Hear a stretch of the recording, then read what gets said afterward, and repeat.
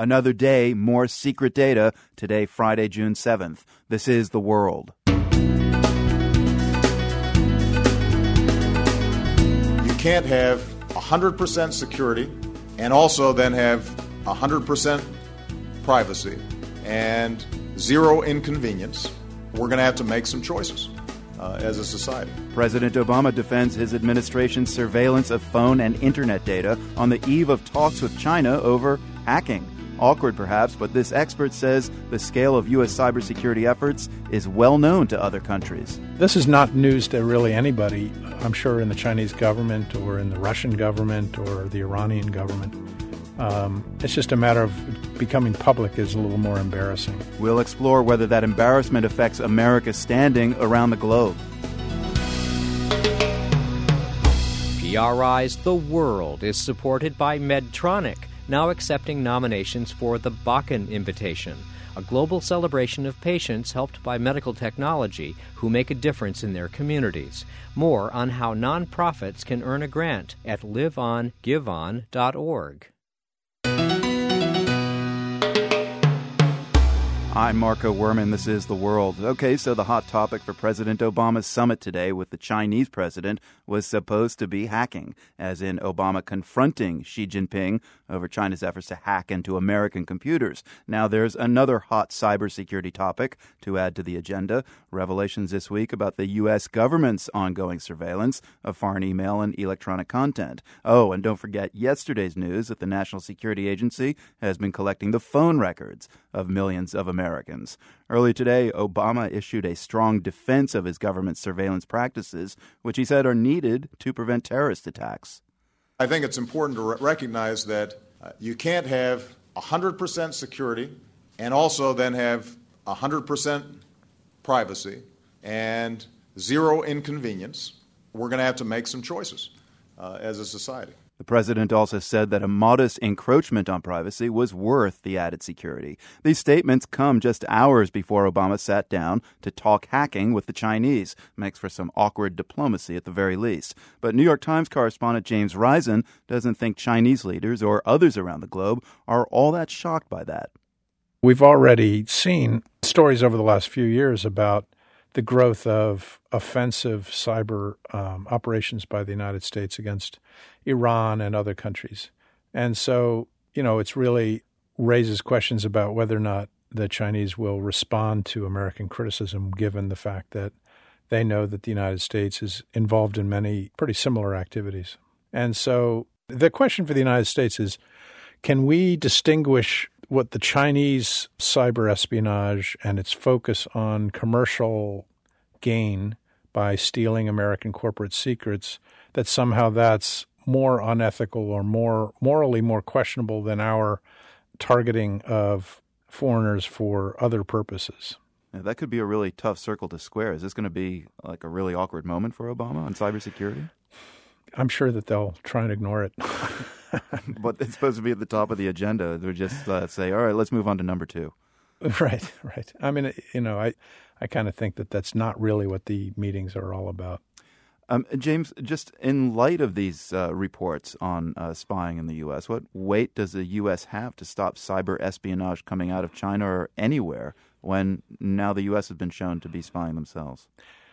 Well, I mean, the Chinese know that. They know that we spy. They know that, the NSA is more powerful than anything they have. The NSA is the best at this in the world. And so that's not a particularly big secret among other intelligence services. So this is not news to really anybody, I'm sure, in the Chinese government or in the Russian government or the Iranian government.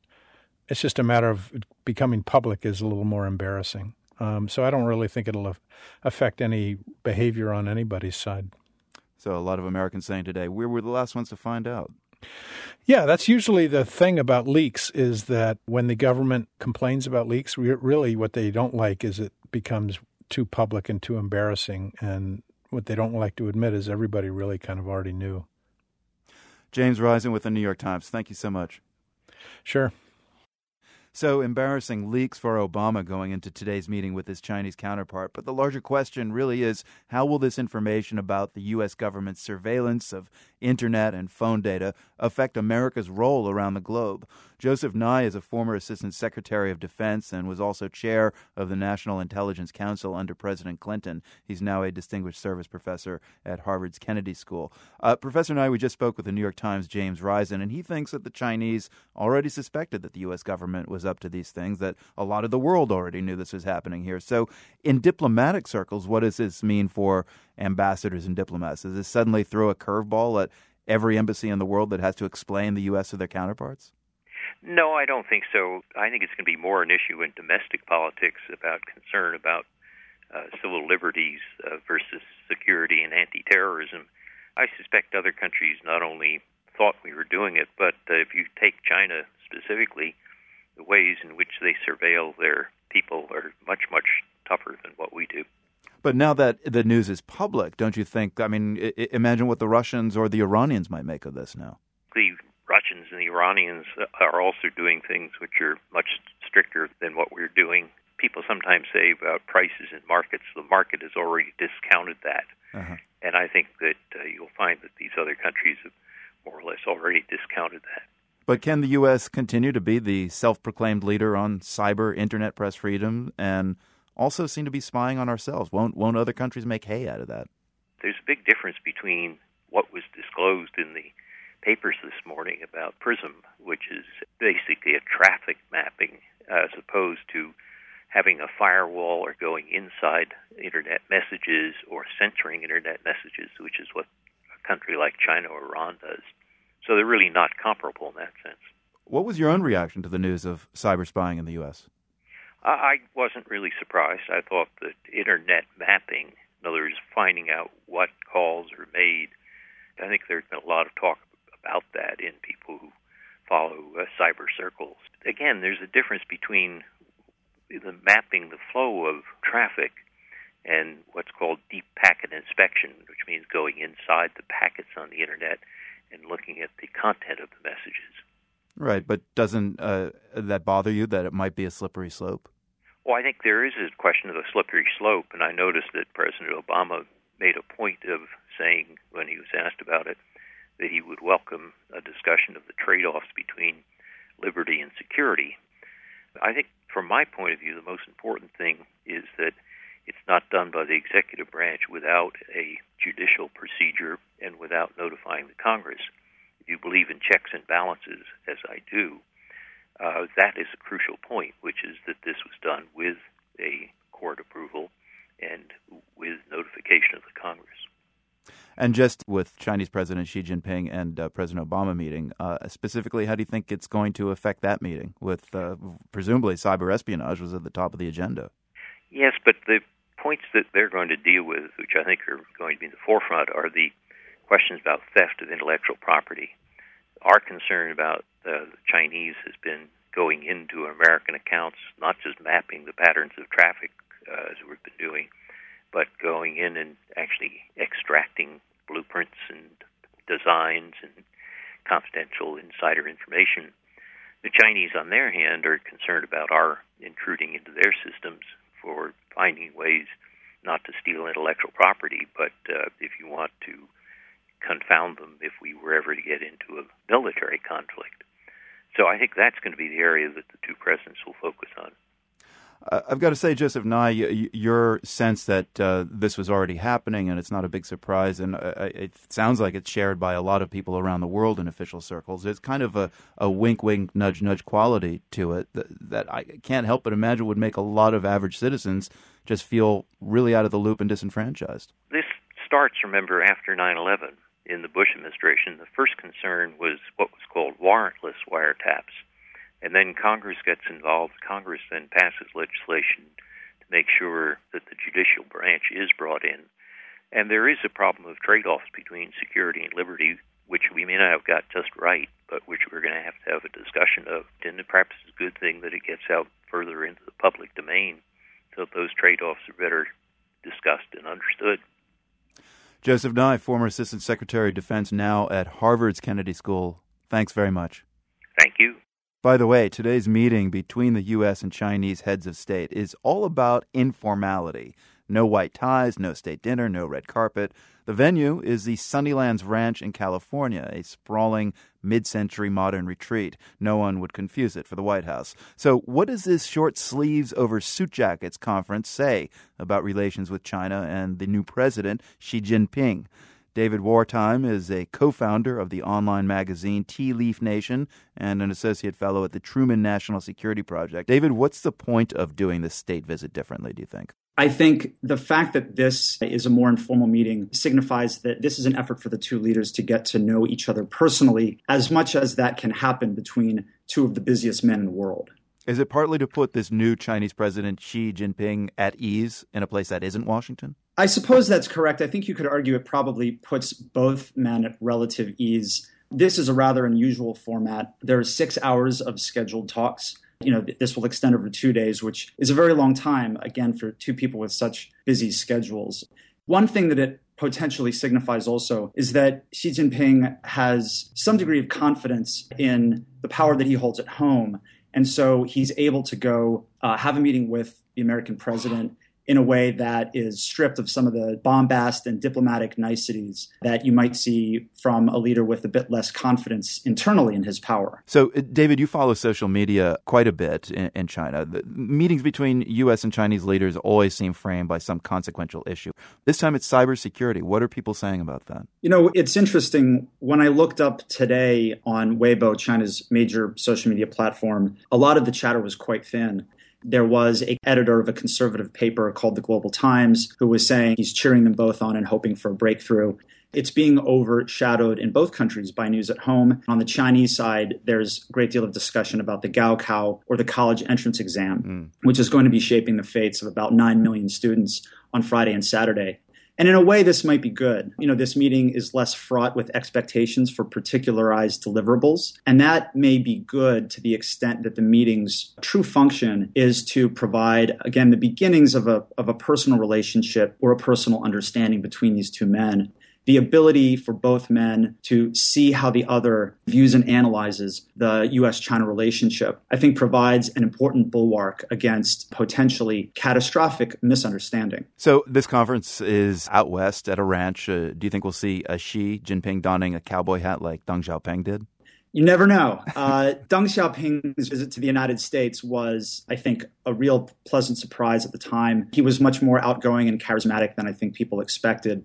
And that was, of course, a fundamentally important meeting, and that it helped provide justification for the economic reforms which Deng then instituted within China. So it's possible, of course, that he will choose to don a cowboy hat. We do know that he spent some time in the United States when he was younger.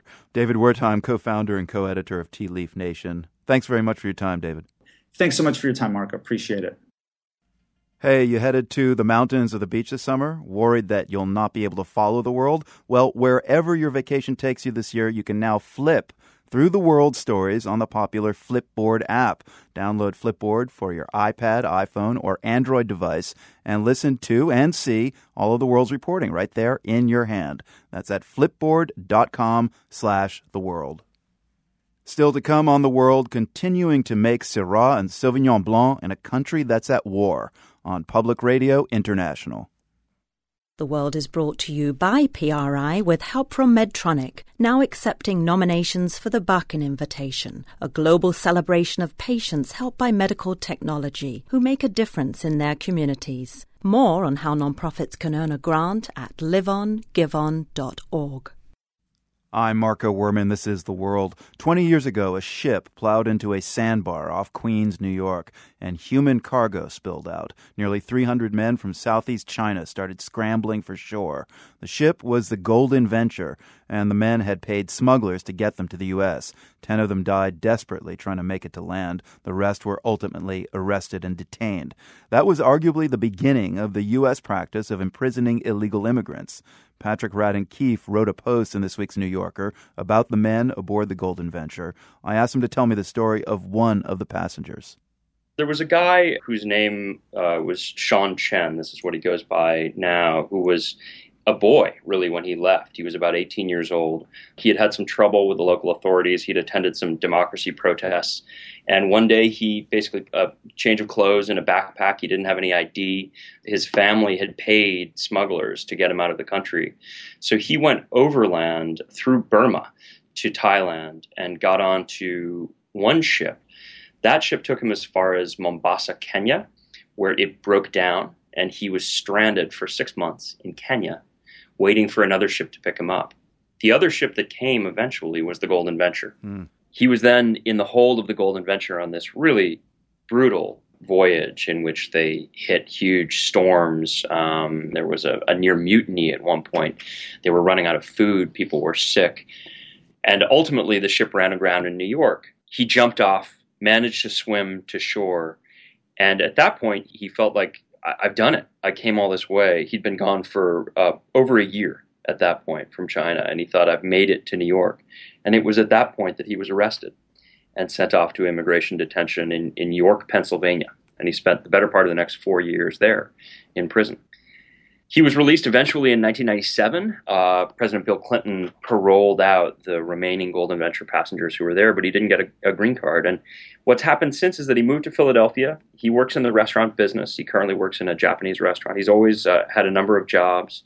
And it's funny, Sean has become a very American guy. He's about my age. We got to know each other pretty well. He married a woman he met here. They've had 2 kids here. And it's funny, when his first son was born, he told me it took a few days before he even thought to come up with a Chinese name for his son. He's so strongly identified with America. And yet, he's not really legally entitled to be here in the long term. And he doesn't feel as though there's anything to go back to in China. He has no family there anymore. There's no reason why he would go back. So he's in a kind of limbo. Keith told me some of the men from the Golden Venture are assembling in York, Pennsylvania this weekend, where they spent so many years in detention. He doesn't know whether Sean Chen is going this time around. There was a reunion a few years ago, actually, and a bunch of people came from all over the country.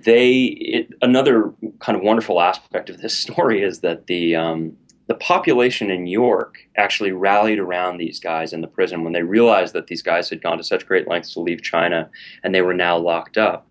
A lot of people in York started volunteering and trying to help them with their legal cases. And so there's a whole community of people in York, Pennsylvania, who really came together, and they've stayed in touch with them. And so it's, in some ways, a profoundly sad story because of the struggles that these guys have gone through and the extent to which they really haven't been able to find legal acceptance in their new home.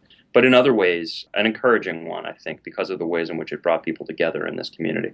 Just looking back, it's incredible the lengths these people took to get out of China. Yeah, it's pretty astonishing. But interestingly enough, I had a conversation with Sean Chen where I was actually saying to him, look at China now. Look how prosperous it is. I had gone back. I had gone to Fujian province, which is now really booming. And people there told me, I wouldn't leave now. Why would I want to go to the United States and work in a restaurant when I could stay here and open a factory? And I said to him, do you ever regret risking your life and going through just this incredible ordeal in order to come to America, knowing now what you didn't know then? And he says, even knowing what I know now, if you gave me the opportunity again, I would do it all over again. Patrick Radden Keefe, author of the book The Snakehead, an epic tale of the Chinatown underworld and the American dream. He's a senior fellow at the Century Foundation. Hollywood icon Esther Williams died yesterday at the age of 91. The movie star was a former Los Angeles Athletic Club champion swimmer. She's remembered for her impressive aquatic feats in major MGM extravaganzas of the 1940s and 50s. The world's Adeline Cyr has this appreciation. Esther Williams' most famous films were marvels of technical or escapism, known as aqua musicals. They featured sophisticated, synchronized swimming scenes, some may say grand or over the top.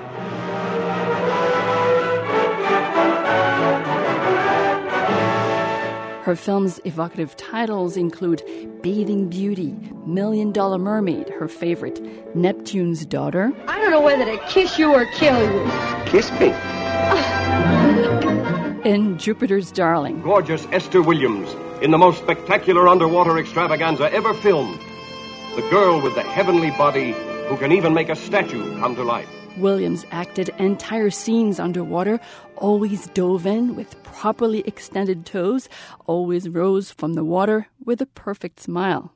Williams was a quintessential California girl, but her movies popularized top-notch synchronized swimming around the world, and her influence is still felt today. Adele Carlson was the manager of Britain's synchronized swim team for the Beijing and London Olympics. She says she pretty much grew up in the shadow of Esther Williams' cinematic achievements. My dad really liked Esther Williams. I think that's why I became a synchronized swimmer. He actually saw her perform in a water show in Wembley, which she went to do after she retired from doing films. And he liked all the MGM musicals, and so I grew up watching them. In competition, Carlson's synchronized swimmers don't take the kinds of risks that Williams embraced in her career.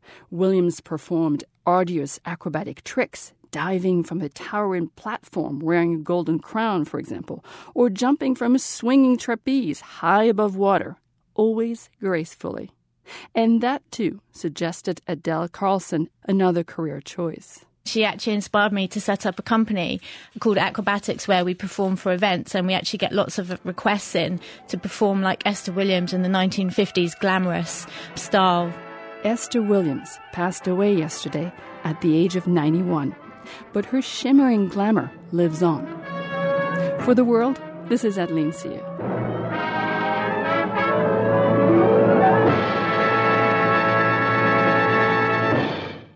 Hot, dry summers and mild, wet winters are your first clues for today's GeoQuiz.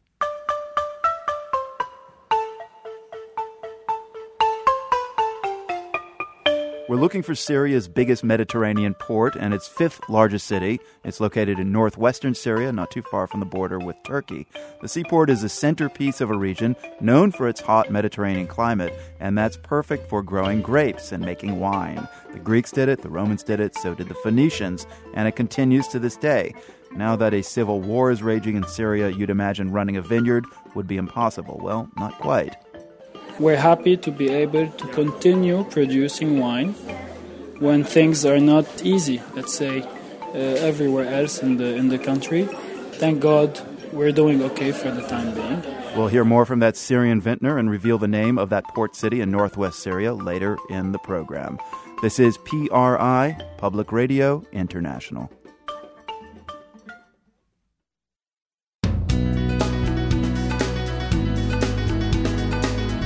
I'm Marco Werman. Coming up, ditching the dollar bill. Some in Congress want to do it, many Americans don't. But a lot of other countries swapped small bills for coins long ago. Switzerland has the 5 franc, Sweden has the 10 krona. In Japan, the lowest coin is the 500 yen, which is the equivalent of over $6 in the United States. PRI's The World is supported by Medtronic, now accepting nominations for the Bakken Invitation, a global celebration of patients helped by medical technology who are making a difference in their communities. Learn how nonprofit organizations may earn a $20,000 grant at liveongivon.org. I'm Marco Werman, and this is The World, a co-production of the BBC World Service, PRI, and WGBH Boston. When we say that the war in Syria could be spreading in the region, this is what we mean. 11 rockets flew into neighboring Lebanon on Wednesday night. Lebanese authorities say the rockets hit one of the strongholds of the militant group Hezbollah. It wasn't long ago that Hezbollah was denying having fighters in Syria. Now it's boasting about its presence there and giving reporters like Ben Gilbert special tours. Hezbollah has lost a lot of men in Syria. It's obvious from the posters. Along the highway that leads through the group's Bekaa Valley stronghold, it's hard to miss the dozens of martyr pictures tacked to light poles and strung over the road. Most display the faces of young men in military uniform. Hezbollah's men fought and died in the battle for the Syrian town of Qasr, not far from the Lebanese border. And Hezbollah was pretty proud of their efforts. Yes. Earlier this week, Hezbollah took me up to the border. 2 men, who refused to give their names, brought me to the roof of a building where we had a clear view of the surrounding countryside. One of the men pointed to the north. Behind the trees, you see some buildings. That's where Qasr is. Then, he said we were actually in Syria. The guys here, one of them who's in camouflage uniform, clearly a member of Hezbollah's military wing with a radio, says this is not a main crossing for Hezbollah's resupply or medical evacuations, but there are cars crossing this border constantly. Vans with their windows blacked out and trucks with tarpaulins over the back so you can't see what's inside. And they're going right through a Syrian army checkpoint that's about a half mile down the road with its flag flying. We can see it from here. Clearly there's some supplies going back and forth to help Hezbollah in their fight in Syria. The man with the walkie-talkie says Hezbollah is fighting in Syria in part to protect the Lebanese who live along the border.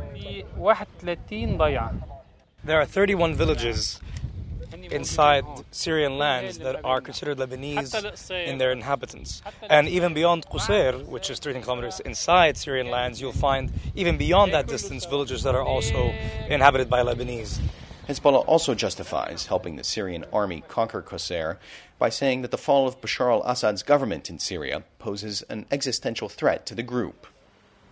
We received a background briefing about Hezbollah's actions at the party's office in the town of Hermel in northeastern Lebanon. A large photo of Hezbollah leader Hassan Nasrallah graced one wall, and Iran's supreme leader, Ayatollah Ali Khamenei, another. A Hezbollah supporter here told us that Hezbollah is fighting terrorists in Syria who threaten Hezbollah's supply routes. He said Hezbollah needs those supply routes to fulfill its first duty, which is to fight Israel and free Palestine. And while Hezbollah says its mission is to protect Lebanese land and citizens, the group's involvement has also made people here victims. Last week, 20-year-old Lulu Awad was killed by a Syrian opposition rocket as she stood on her neighbor's roof. Lulu's father, Abdullah Muhammad Awad, receives guests paying condolences in the building where Lulu was killed. A relative serves black coffee to mourners.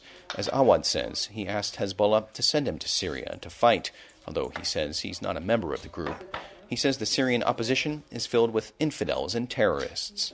لا شك إنه أنا كنت متحمس تقريبا 50% ضد هاي الناس. Before my daughter's martyrdom, Awad says, I didn't think much about the opposition groups in Syria. But now that she's been murdered, I'm 100% against these groups, and I want to go to the front line and kill these terrorists. Awad says the rocket came from the direction of Arsal, a Sunni village known for its support of the Syrian opposition about 20 miles away. He says he feels hatred toward the people there and accuses them of aiding the terrorists who killed his daughter. Here in Arsal, a Syrian man who calls himself Abu Yaro is angry as well. He's one of thousands of refugees in this town living in miserable conditions. Before the war, he exported fruit and lived in a nice home in the Syrian village of Ain Samak near Qusair. The 59-year-old condemned Hezbollah's involvement in Syria's war and, when referring to the group, whose name means Party of God, called them Hezb al-Shaitan, or Party of Satan.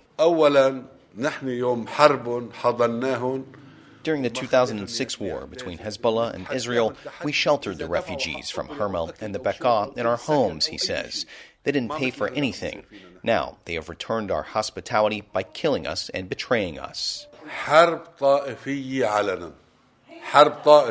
It's a sectarian war, he says. Hezbollah has turned this into a sectarian war. That night, Hezbollah and the Syrian army mounted their final push into the town of Qusair. By the next morning, Qusair had fallen. In Hezbollah neighborhoods in Beirut and the Bekaa, residents fired guns and fireworks into the air and handed out sweets. Meanwhile, the Syrian opposition vowed revenge, with the head of the Free Syrian Army saying that it was legitimate to attack Hezbollah targets on Lebanese land. For The World, I'm Ben Gilbert in Beirut.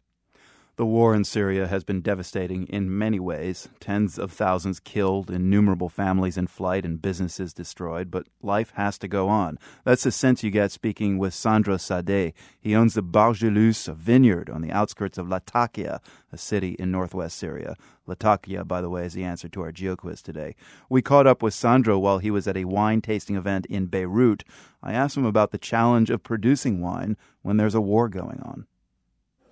Well, it's about day-to-day logistics and day-to-day managing the teams.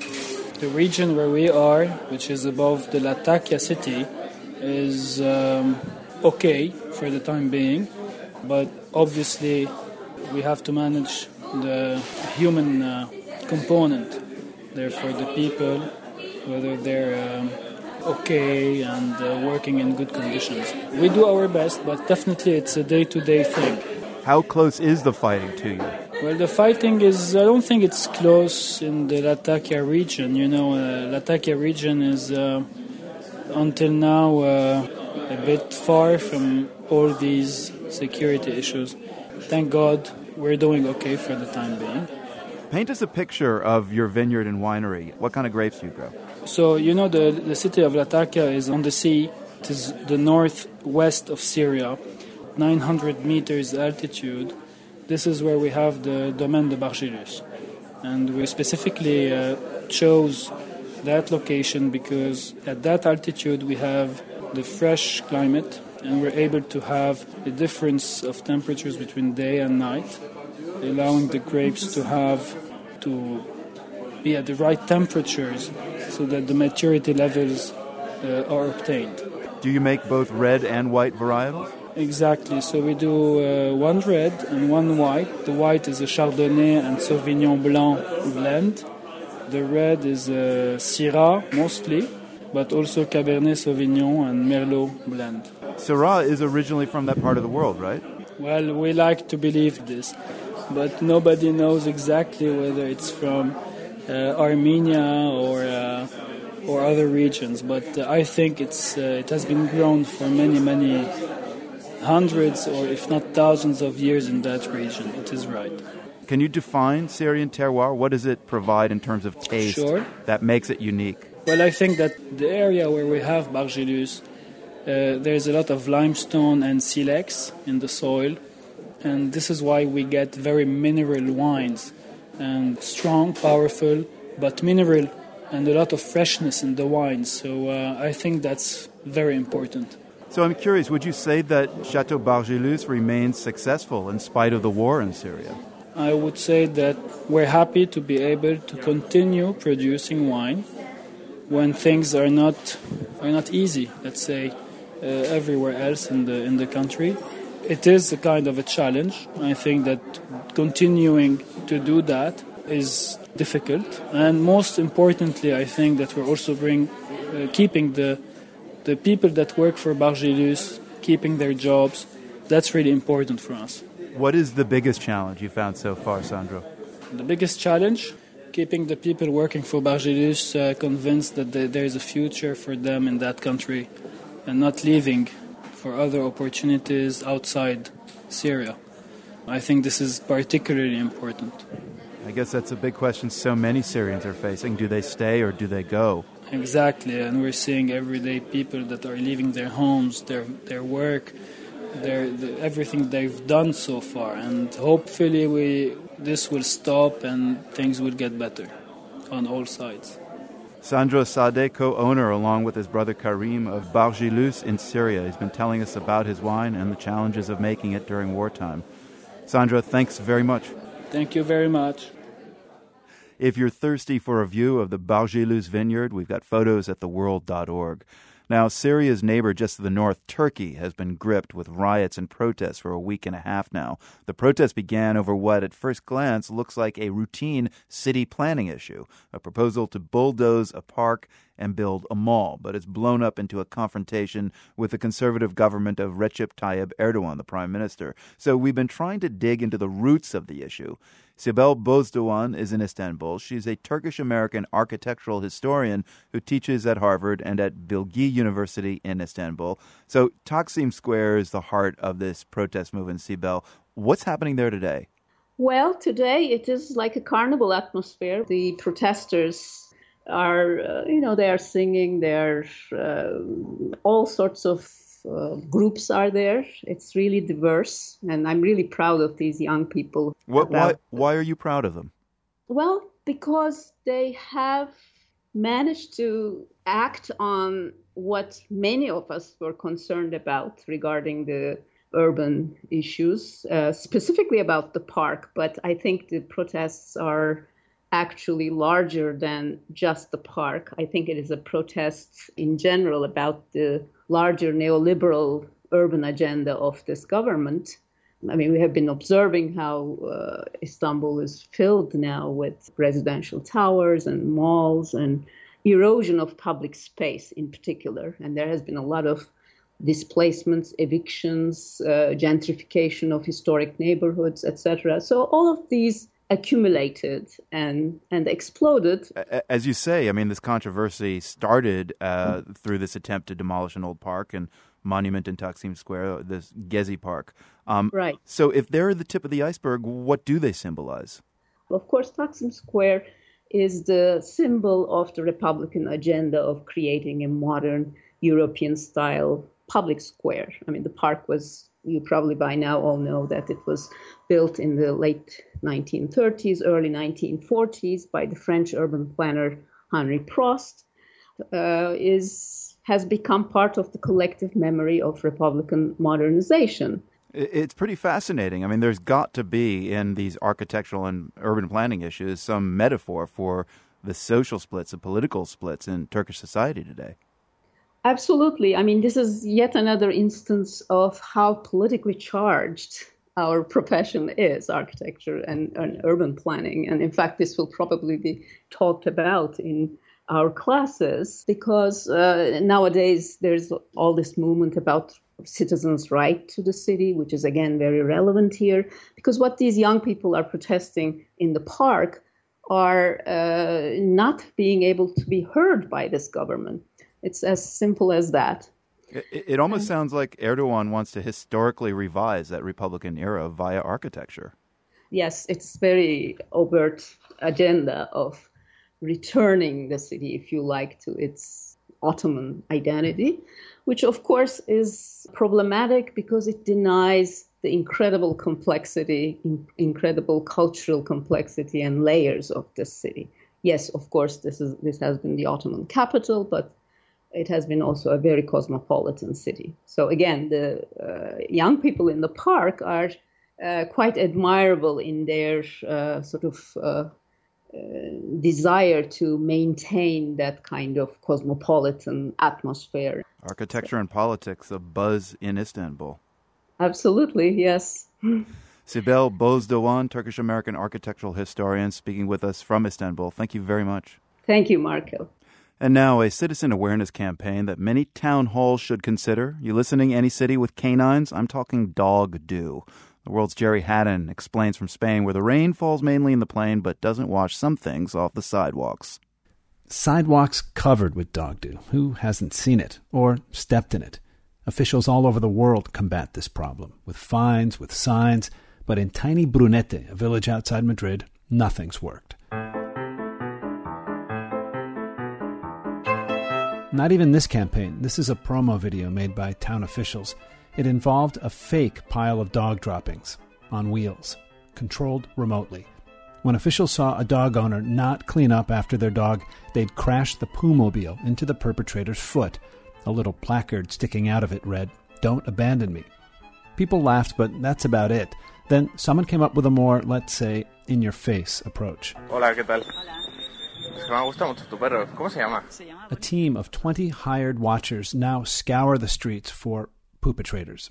They chat them up, all friendly. They ask a single, casual question. What's your dog's name? Then, back at headquarters, they cross-reference Fido or Sparky against the village's database of pets. All the dogs are actually registered. And voila, in 2 seconds, they've got the owner's name too and where they live. Next, they turn to old-fashioned direct marketing. They take the offending poo, which they collected after the friendly encounter on the street, pack it up in a little white box. It almost looks like Chinese takeout. On the side it says, lost item. Then they pay a home visit. Hola. Mira, te traía esto de objetos perdidos de parte del ayuntamiento. ¿De objetos perdidos? I didn't lose anything, people usually say, perplexed.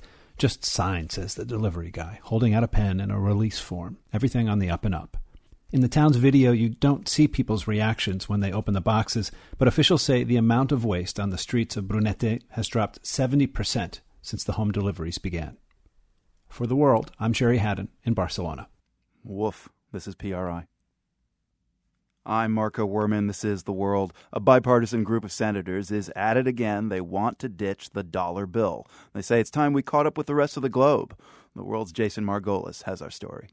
If you've spent any time traveling abroad recently, you've likely picked up a lot of spare change. The $2 euro, the £2 coins in England. Switzerland has the 5 franc. Sweden That's has the Aaron 10 krona. Klein, a former Most deputy countries not assistant only have secretary $1 with coin, the but U.S. $2. Treasury. In Japan, the lowest coin is the 500 yen, which is the equivalent of over $6 in the United States. In the U.S., the quarter is the largest denomination in wide circulation.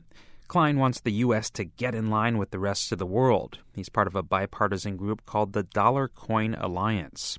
They argue while coins cost more to produce, they last more than 30 years. American dollar bills fall apart in about 5 years. According to the Government Accountability Office, it could save $4.4 billion over 30 years.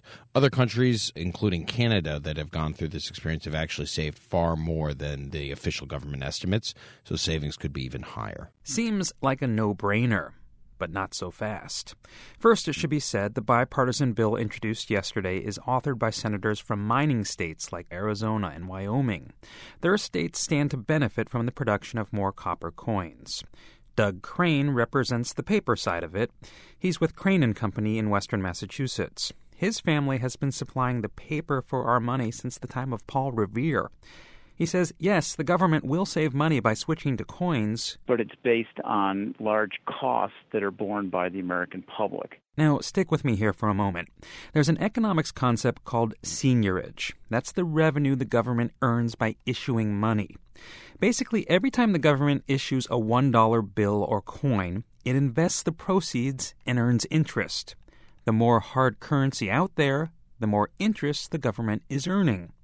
Now, if we ditch our dollar bills, they need to be replaced by a lot of extra coins. Because coins sit on bureau tops and get lost in couch cushions and car seats, it takes more coins to do the same job in circulation as a banknote. And this is how the government could save $4 billion with all that extra hard currency out there. And if you and I are then stashing all those new coins in our sock drawers, we're not earning interest at the bank. It's essentially a tax. But all of this assumes that we'll treat dollar coins the same way as nickels and dimes. How do our neighbors to the north do it? Canada hasn't printed a dollar bill since the late 1980s. Hello. I called John Barber in Toronto. He's a former columnist with the Globe and Mail. I asked him if he just throws his coins in a jar. Well, I do. There's 2 jars, though. And one has the loonies and the toonies, and the other has the nickels and the dimes. Loonies and toonies is Canada speak for $1 and $2 coins. Barber says it's nice to reach into the jar and quickly fish out $20. The only downside of the dollar coin or the $2 coin is that coins tend to slip out of your pocket. I never gave my children an allowance because they were always, digging $5 and $10 out of the cushions rather than, 50 cents or so. Yet another factor for Congress to consider as they debate coin versus bill. For The World, I'm Jason Margolis. Clearly, one man's trash is another man's treasure. Well, our next story is about both trash and treasure, buried treasure. A Canadian company has been given the rights to excavate an area in the New Mexico desert. They aren't digging for gold or diamonds or sweet crude. They plan to dig up a landfill in search of some long-discarded video game cartridges. The World's Andrea Crossan has that story. Some call it an urban legend. Others swear that there's treasure to be found in Alamogordo, New Mexico. That's where the video game company Atari is believed to have dumped over 3 million video game cartridges into a landfill. First, we need to go back to 1982 when it all started. So you remember this, right? E.T. Home Phone. Steven Spielberg's film E.T. the Extraterrestrial was a huge box office hit in 1982. Such a big hit that Spielberg made a deal with the video game company Atari to make this.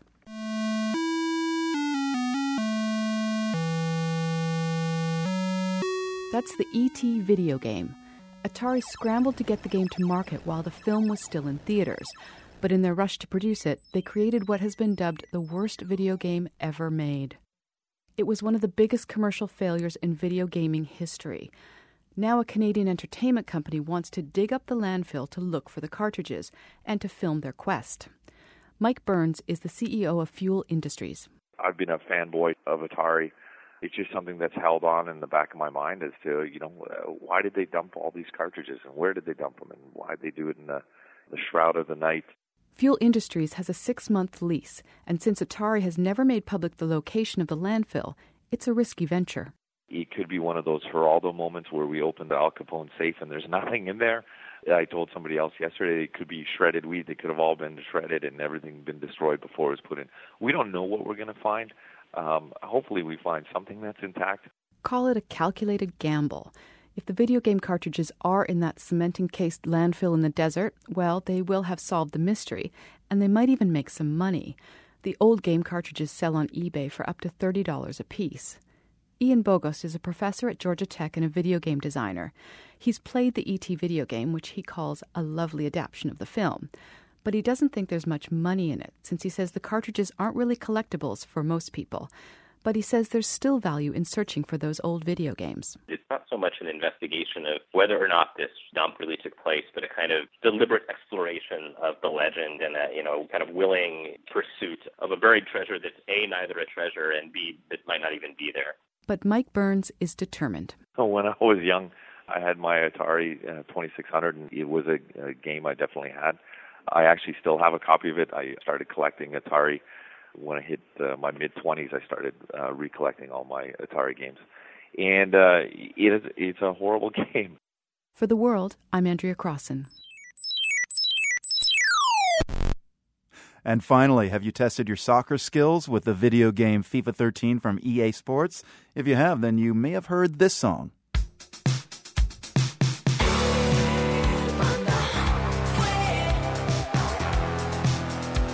It's called Panda, and it's by the Chilean band Astro. Astro is all about fun, gaming, skateboarding, and when they're in L.A. hanging out at Venice Beach, kids today. In other words, my kind of band.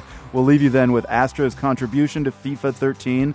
Certainly hope for Astro's sake the game doesn't end up in some landfill in the desert. The World's theme music, which doesn't appear in any video games, not yet anyway, was composed by Eric Goldberg from the Nan and Bill Harris studios at WGBH in Boston. I'm Marco Werman. Have a great weekend.